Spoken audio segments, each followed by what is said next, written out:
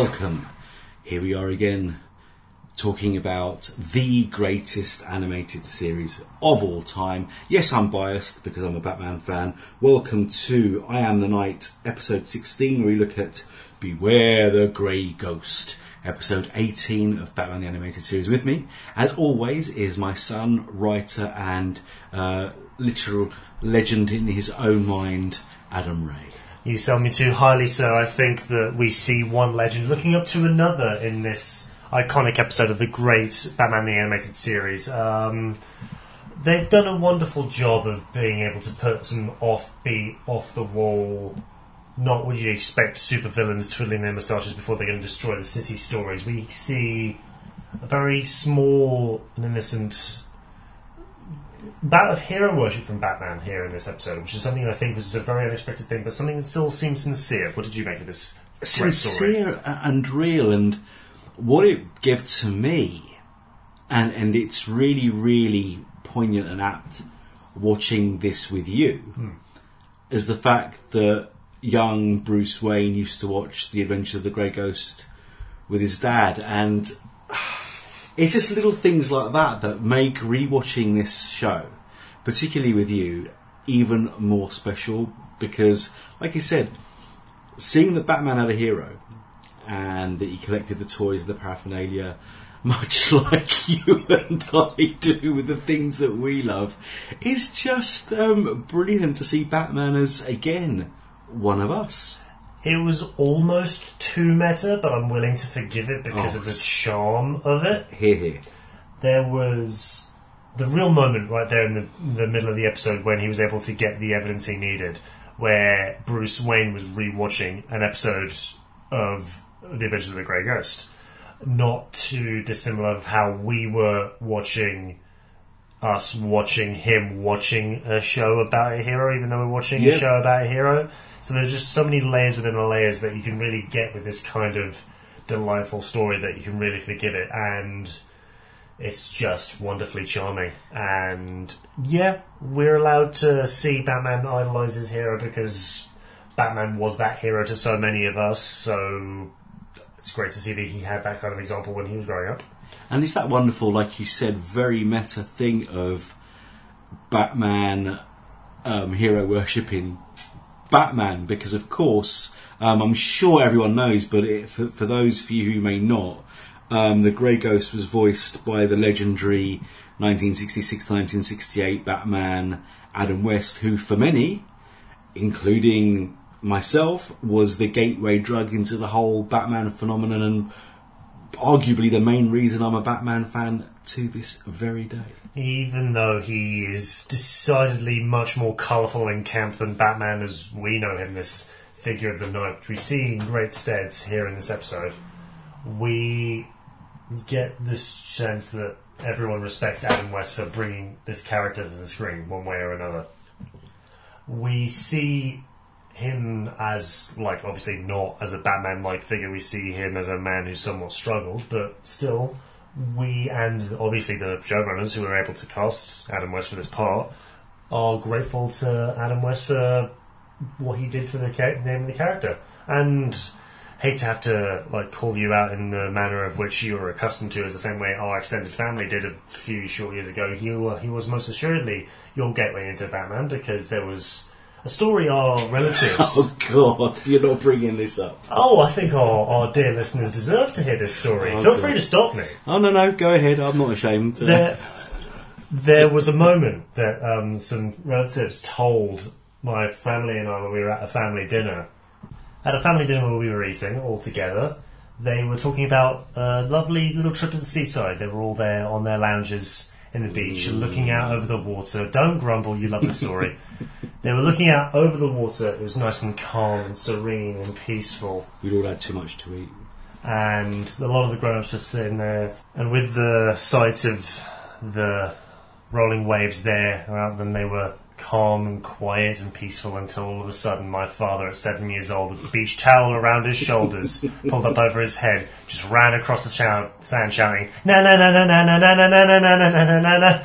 And you had no recollection of this story, but as soon as they told them, they were like, "Yep, that sounds like me." I don't remember it, but it's so clearly true. Yeah. The fact that they all say, "Oh yeah, I remember that day. That was." I can't deny it. Yes, that was me. But that's such a very clearly an aping of the Adam West theme song, which has to be such a strong entry point for a lot of fans to their first real media of Batman. And even though some may not particularly like it, some may not think it's in keeping with the overall tone, it's still a vision of Batman that is still in its own ways valid and correct, that got a lot of people into the character. And for that, I have to be very grateful to Adam West. Bless him, may he rest well. Mm-hmm. Yeah, I mean, I'm not going to lie. As a child, that show was one of the things I loved as a child. But I'm not going to lie either and say that when I discovered the true Batman of the comics, the darker Batman, especially after his the way they changed him back to his dark self as he was created in the 40s and the late 60s and early 70s, which was when I was a child, when I discovered that Batman and learned his origin and the death of his parents and why he dressed as a bat, I distanced myself from the 60s TV show and told everyone, oh no, that's not Batman, and said I hated it, and in some ways I did, but then you look back and rewatching it again and seeing the 60s movie and the camp and the glitz, it was a product of its time. And it was based on way crazier, way more camp 50s Batman comics and cosmic costumes and zebra Batman and rainbow Batman and going through space and super-powered Batman because of the censorship that stopped him being the original Dark Knight Crusader he was meant to be. So every aspect of Batman has a value, and when you see what he did, and please tell me I'm wrong, that voice is iconic. There is something about his voice, yeah. Yeah. And I defy anyone to show me, to this day, a better Bruce Wayne on screen than Adam West. I honestly agree. I think so too, because we get, in terms of portrayals of Bruce Wayne, they're all very much chalk and cheese, the charismatic billionaire that could never ever really be the Caped Crusader that we know and see. I think we get glimmers of it with George Clooney. Excuse me.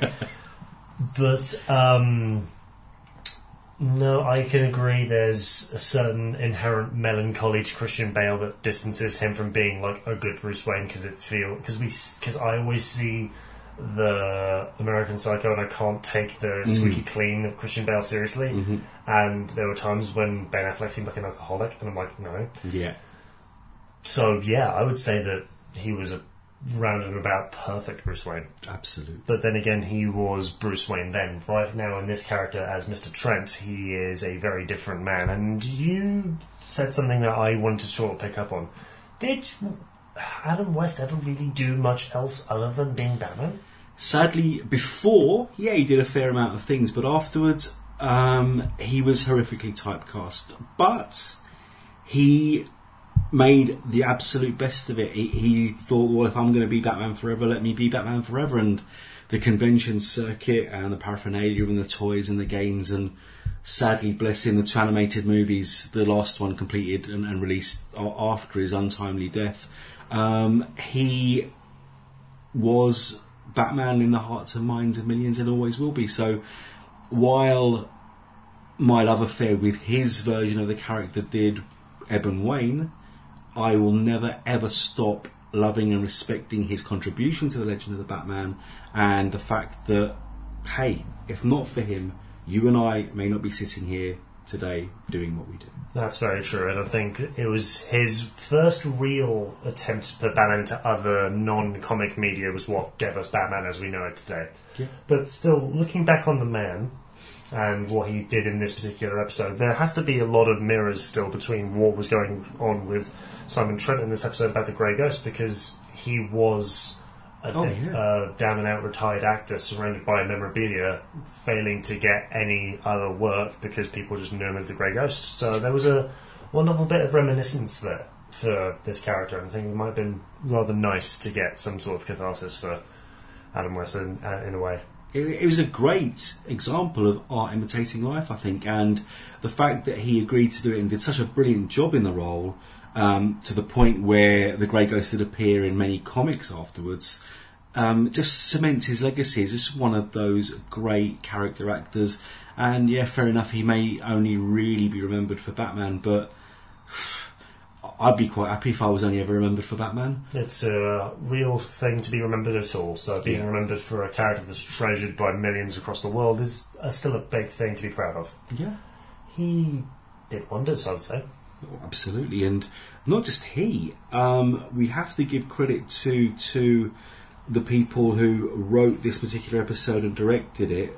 Dennis O'Flaherty, Tom Riga, and Gavin Wolfe. Great name. We have to say that not only did they bring Adam West back as an important influence on Batman in this episode, I don't know if you noticed that the design of the Grey Ghost costume is also very reminiscent of classic pulp heroes like The Shadow and DC's original Sandman, those pulp classic figures of the night, which did influence so many characters. And Shadow, I'm sure, was a great influence on the creation of Batman, to Bob Kane and Bill Finger. I think that sort of look in its way is iconic, and it's something that they did very well to tap into to show that this was a kind of like noir figure of the night that Batman would eventually evolve into.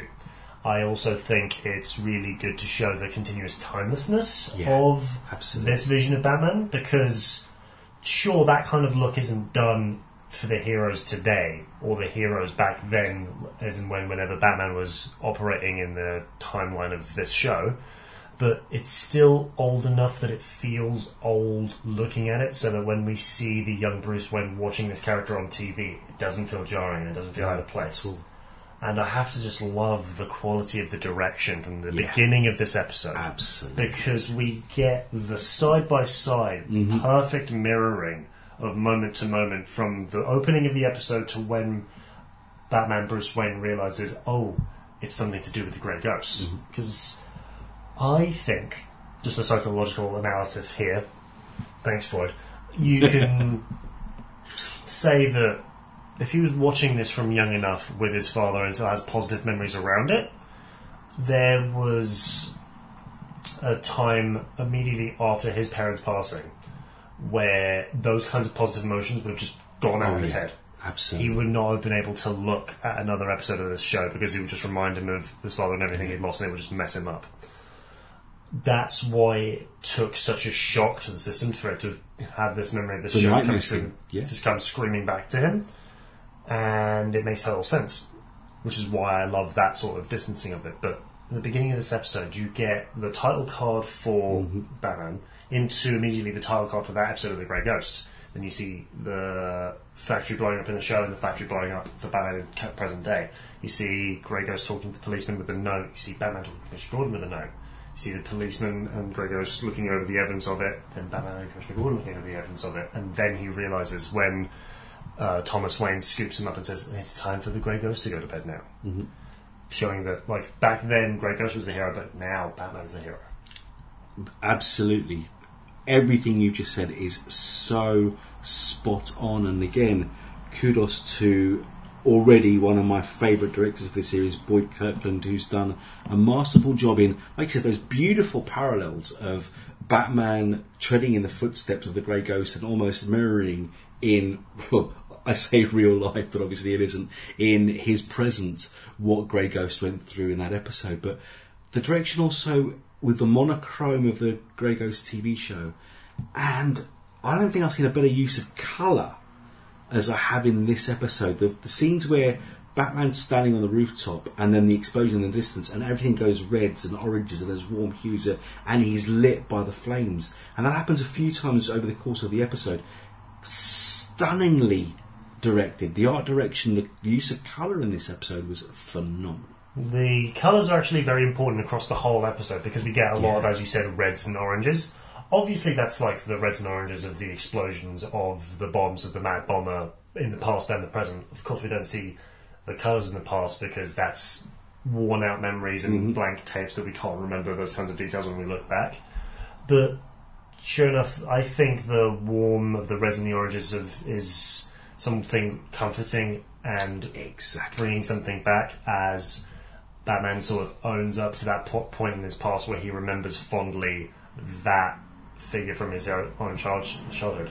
He even has that little particular shrine in the Batcave to him, but there's still that little disconnect where he has to take a moment to see, it's this specific moment of the Grey Ghost that's bringing him back that makes this case so much more personal despite him looking back on that origin.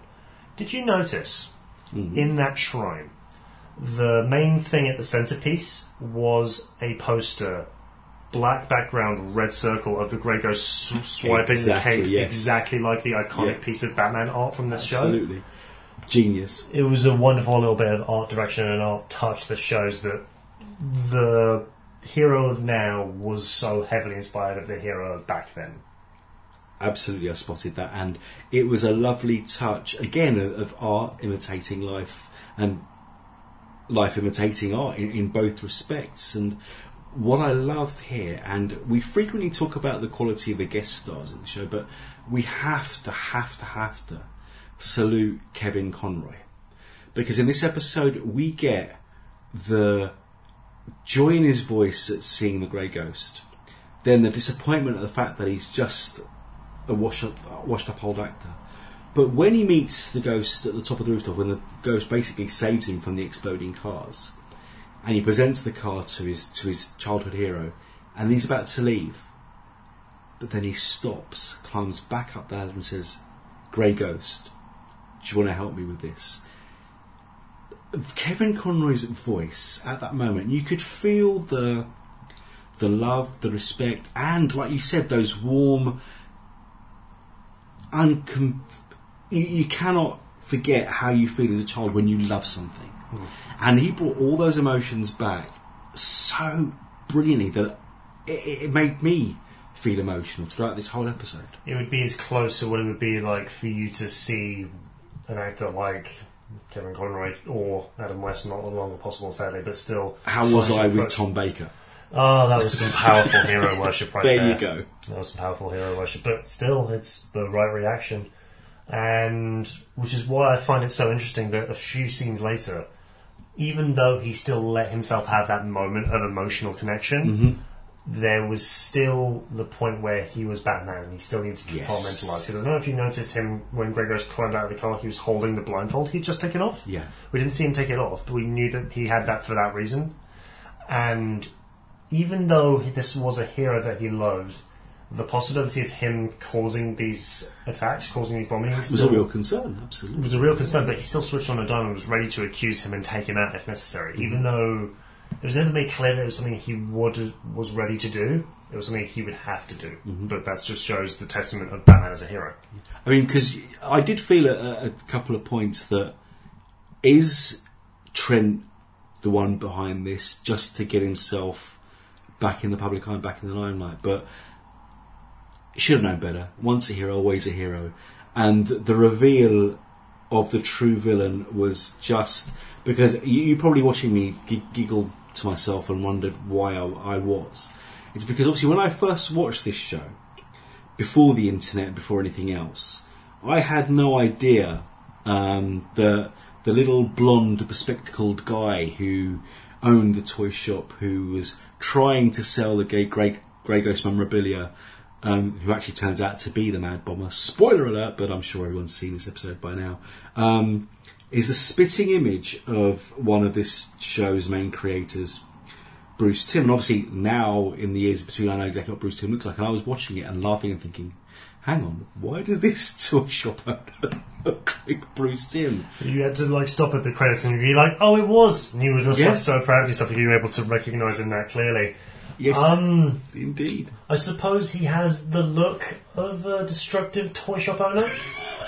Maybe. Or again, is this the ultimate art imitating life? And is Bruce Timm really a super nerd toy and comics collector just like we are, and he was just showing his dark side on the screen? I feel like to be involved in this business at the level that Bruce Timm is, you have to have that kind of love on the fringes of obsession. Yes. And this is him just admitting about how bad obsession could be. and him showing about how bad his electrical engineering and bomb-making skills can be. Because you would need those to be able to have remote-controlled cars to go to that kind of range and still set off bombs.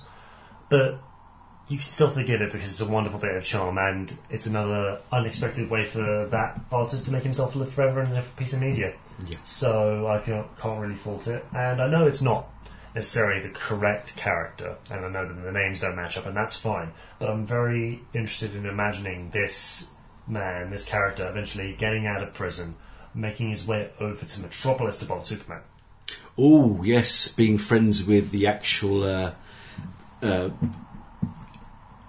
nemesis of Superman, the Toyman. And yeah, great. Toyman and Prankster. God, I'd forgotten about those characters. Thanks for reminding me about those. They were always stuck on Changed his name. Perhaps. They were always stuck on my head after Alan Moore's great Web Avatar Man of Tomorrow. Absolutely. Because the fear in Superman's voice and expression in that single panel dialogue, they were nobodies. They were annoyances, and now they're killers. Yeah. What happened to the killers? Yeah, exactly. When all of the villains just became incredibly extreme towards the end of Superman's career and that imagined future of Superman's run. But it's a nice thing to think about. I certainly imagined that character going on to that sort of line of work, maybe.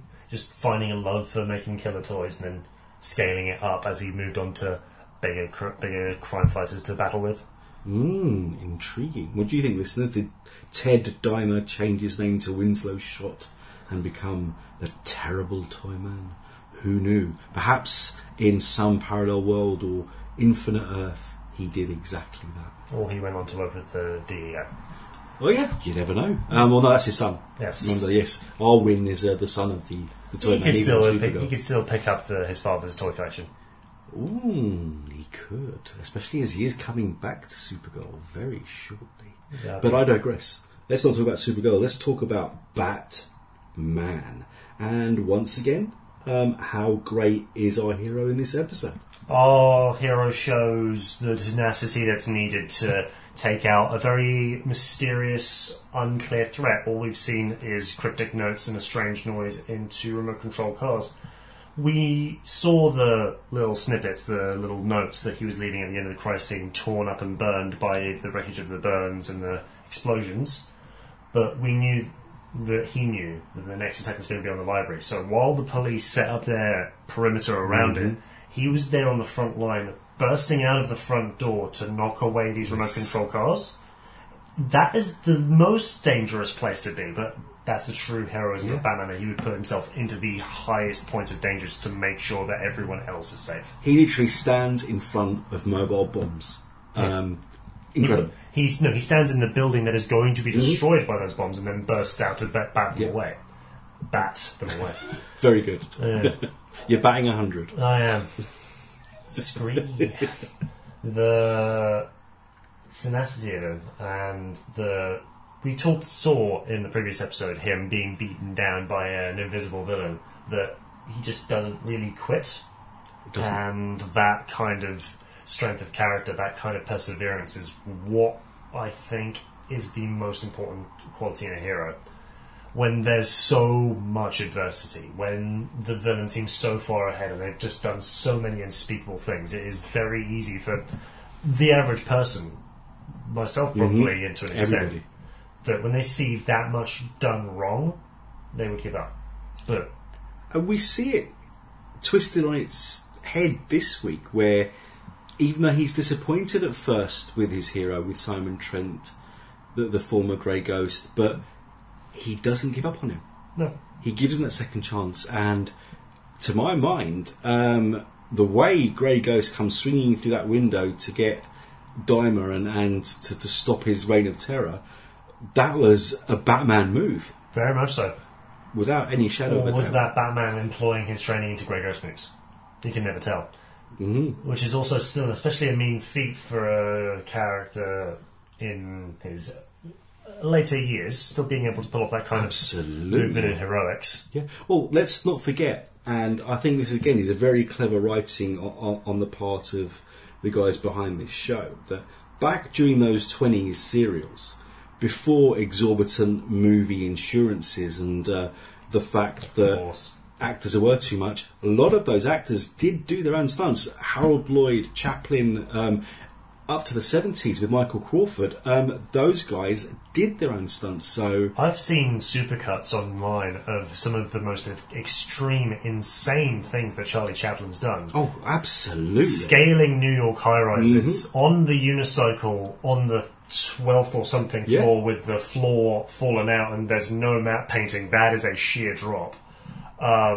Tightrope walking somewhere. Honestly, those actors from those days really risked their lives. Absolutely. I don't know any stories, but there must be stories somewhere where someone got seriously injured or died or such.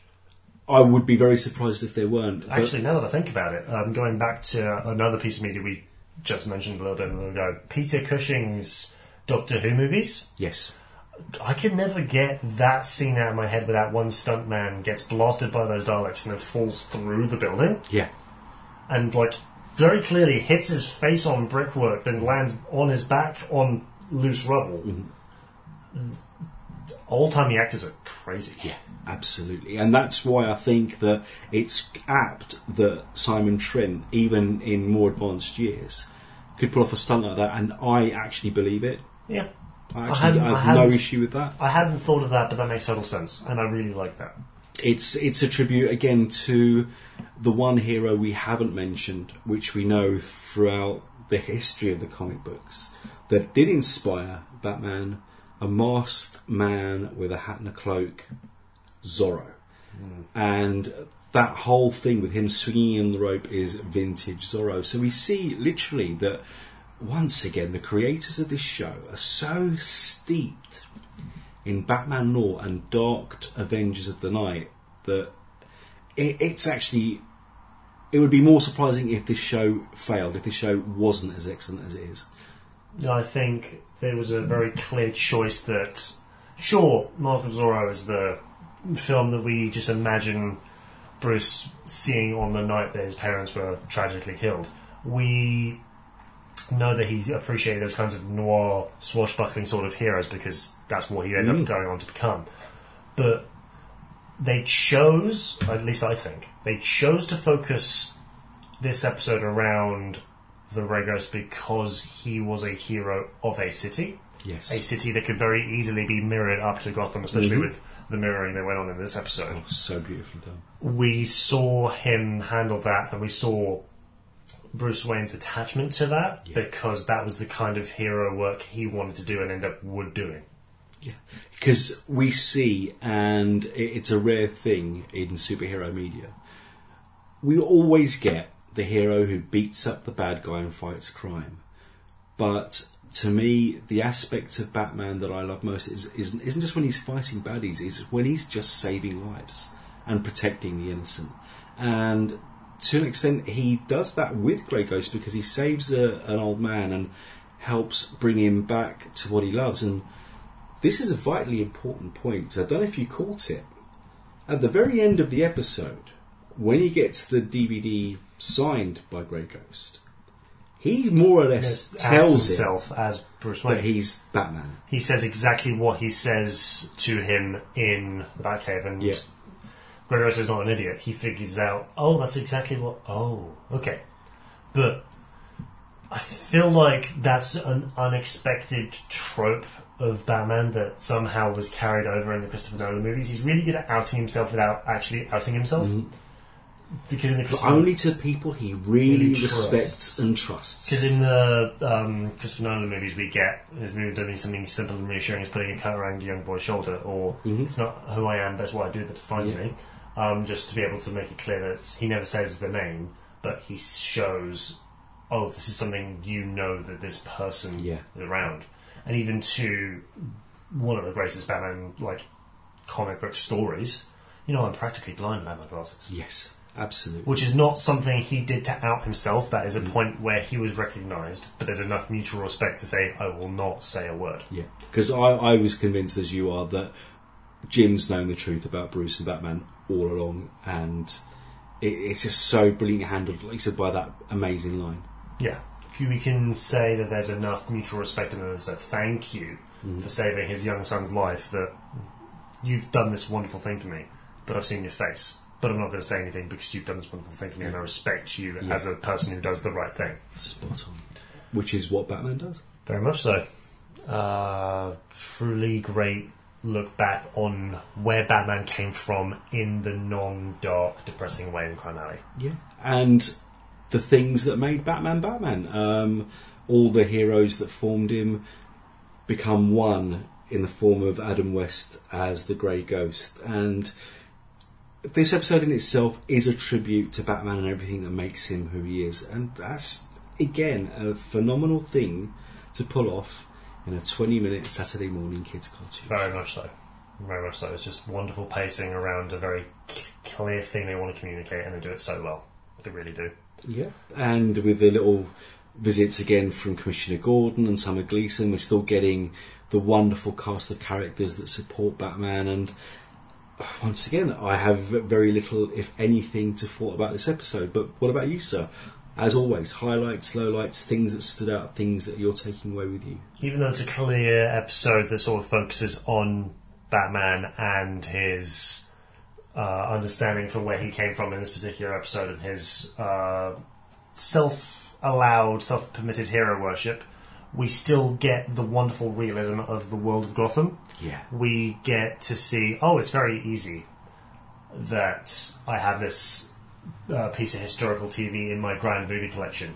We could have got any sort of dusty archivist in that house, but we see this like fairly chubby guy slurping on a big gulp. So it just makes him seem just that much more real and detailed, and we get the beautiful character moment of Alfred being like, this place is filthy. I'm so glad you brought that bit up, because, again, like I said, we've got the supporting cast, but never has Alfred been more Alfred than at that moment. It's what makes the world feel so real and so lived in. The supporting characters are not 2D, which is very easy to do in like big, high-budget, like primetime TV dramas. Yeah. Let alone quote-unquote kids animation. Absolutely. Well, as you brought up the Alfred moment, then the one other thing that stood out to me was the scene with the Batmobile, and the fact that we actually got, for the first and possibly the last time ever, Batman and Batman in the Batmobile driving through the streets of Gotham. And I just thought that was a lovely, lovely touch, harkening back to that classic 60s Batmobile, which only had 2 seats for Batman and Robin. And here we see the Batman of now, the Kevin Conroy, and the classic legendary Batman of Adam West, side by side, stopping a mad bomber, and it was just a thing of beauty. That was the whole charm, the whole spirit of the episode, past and present generations coming together to celebrate Batman. Yeah, and listen, as we are, you and I. Yes, we are. Very much so, yeah. And long may it continue, because we're going to watch this show to the very end, and the movies, and hopefully if people are still listening and still commenting and still rating and reviewing us, maybe even going to the Batman Beyond show as well. But that's down to you, listeners. If you like what you hear, please do go on to Apple Podcasts, Spotify, Google Play or Stitcher, rate and review us, share us, like us, and tell us what you think we're doing right and anything you think we're doing wrong, because we're here to listen. So many great comments from everybody, so many brilliant people listening to the show and saying nice things. Thank you. We're doing this, well, we're doing it for ourselves because we love it, but we're doing it for you guys as well. So, Adam, we know where we can find this show. Where can the world and his mother find you? Well, you can find me, dear listeners, contributing many reviews over the weeks of the time on Dark Knight News and DC Comics News. I'm reviewing very strong, as we talked about, Batman Beyond run, where we've got some, as of time of recording, some very surprising reviews and reveals in issue 39, which was very nice and very welcome. No, issue 40 rather. Issue 40, yeah. Nice round number for a nice bigger moment. Mm-hmm. But otherwise, you can find me on our Grand Love, our own starting project, fantasticuniverses.com, where I review and discuss tabletop games, my true great love. You can find me at twitch.tv/NoOrdinaryHeroes most nights of the week, streaming Dungeons and Dragons with my nearest and dearest, and you can find me on Twitter at IzzetTinkerer, IZZET Tinkerer. And you, sir? You can find me simply by doing a search engine sweep for Steve J. Ray, and that'll give you links to everything I write, review, the interviews I've performed over the years on both websites, DC Comics News and our sister site, Dark Knight News, where I'm editor-in-chief. And of course you can find both those fantastic publications throughout the internet and across social media on Facebook, Twitter, YouTube and Tumblr. We also have an Instagram page now too. But remember that the I Am the Night podcast is one of 3 shows on this network.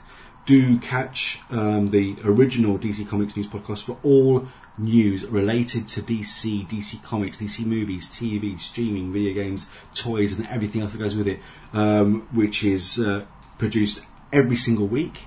And of course the Spinner Rack, where my buddy Seth Singleton reviews his favourite 5 DC Comics releases of the week too. And you can catch those, as I said, Google Play, Stitcher, Spotify, Apple Podcasts, and wherever you find podcasts. And a word to our sponsors here: if you are visiting any Wizard World Comic Con throughout the United States, get 10% off your ticket prices just by entering DC News at checkout. That's DCNEWS at checkout. We all love conventions. Why not go there with a little bit better? Oh yeah, listen, get in for less. Always a plus. So, this has been the I Am the Night podcast with me, Steve Ray. I am the Night, Adam Ray. He is the Night. We are the Night together. Adam, what does everyone need to do? Read more comics. And watch more Batman. Thank you for listening. Bye now.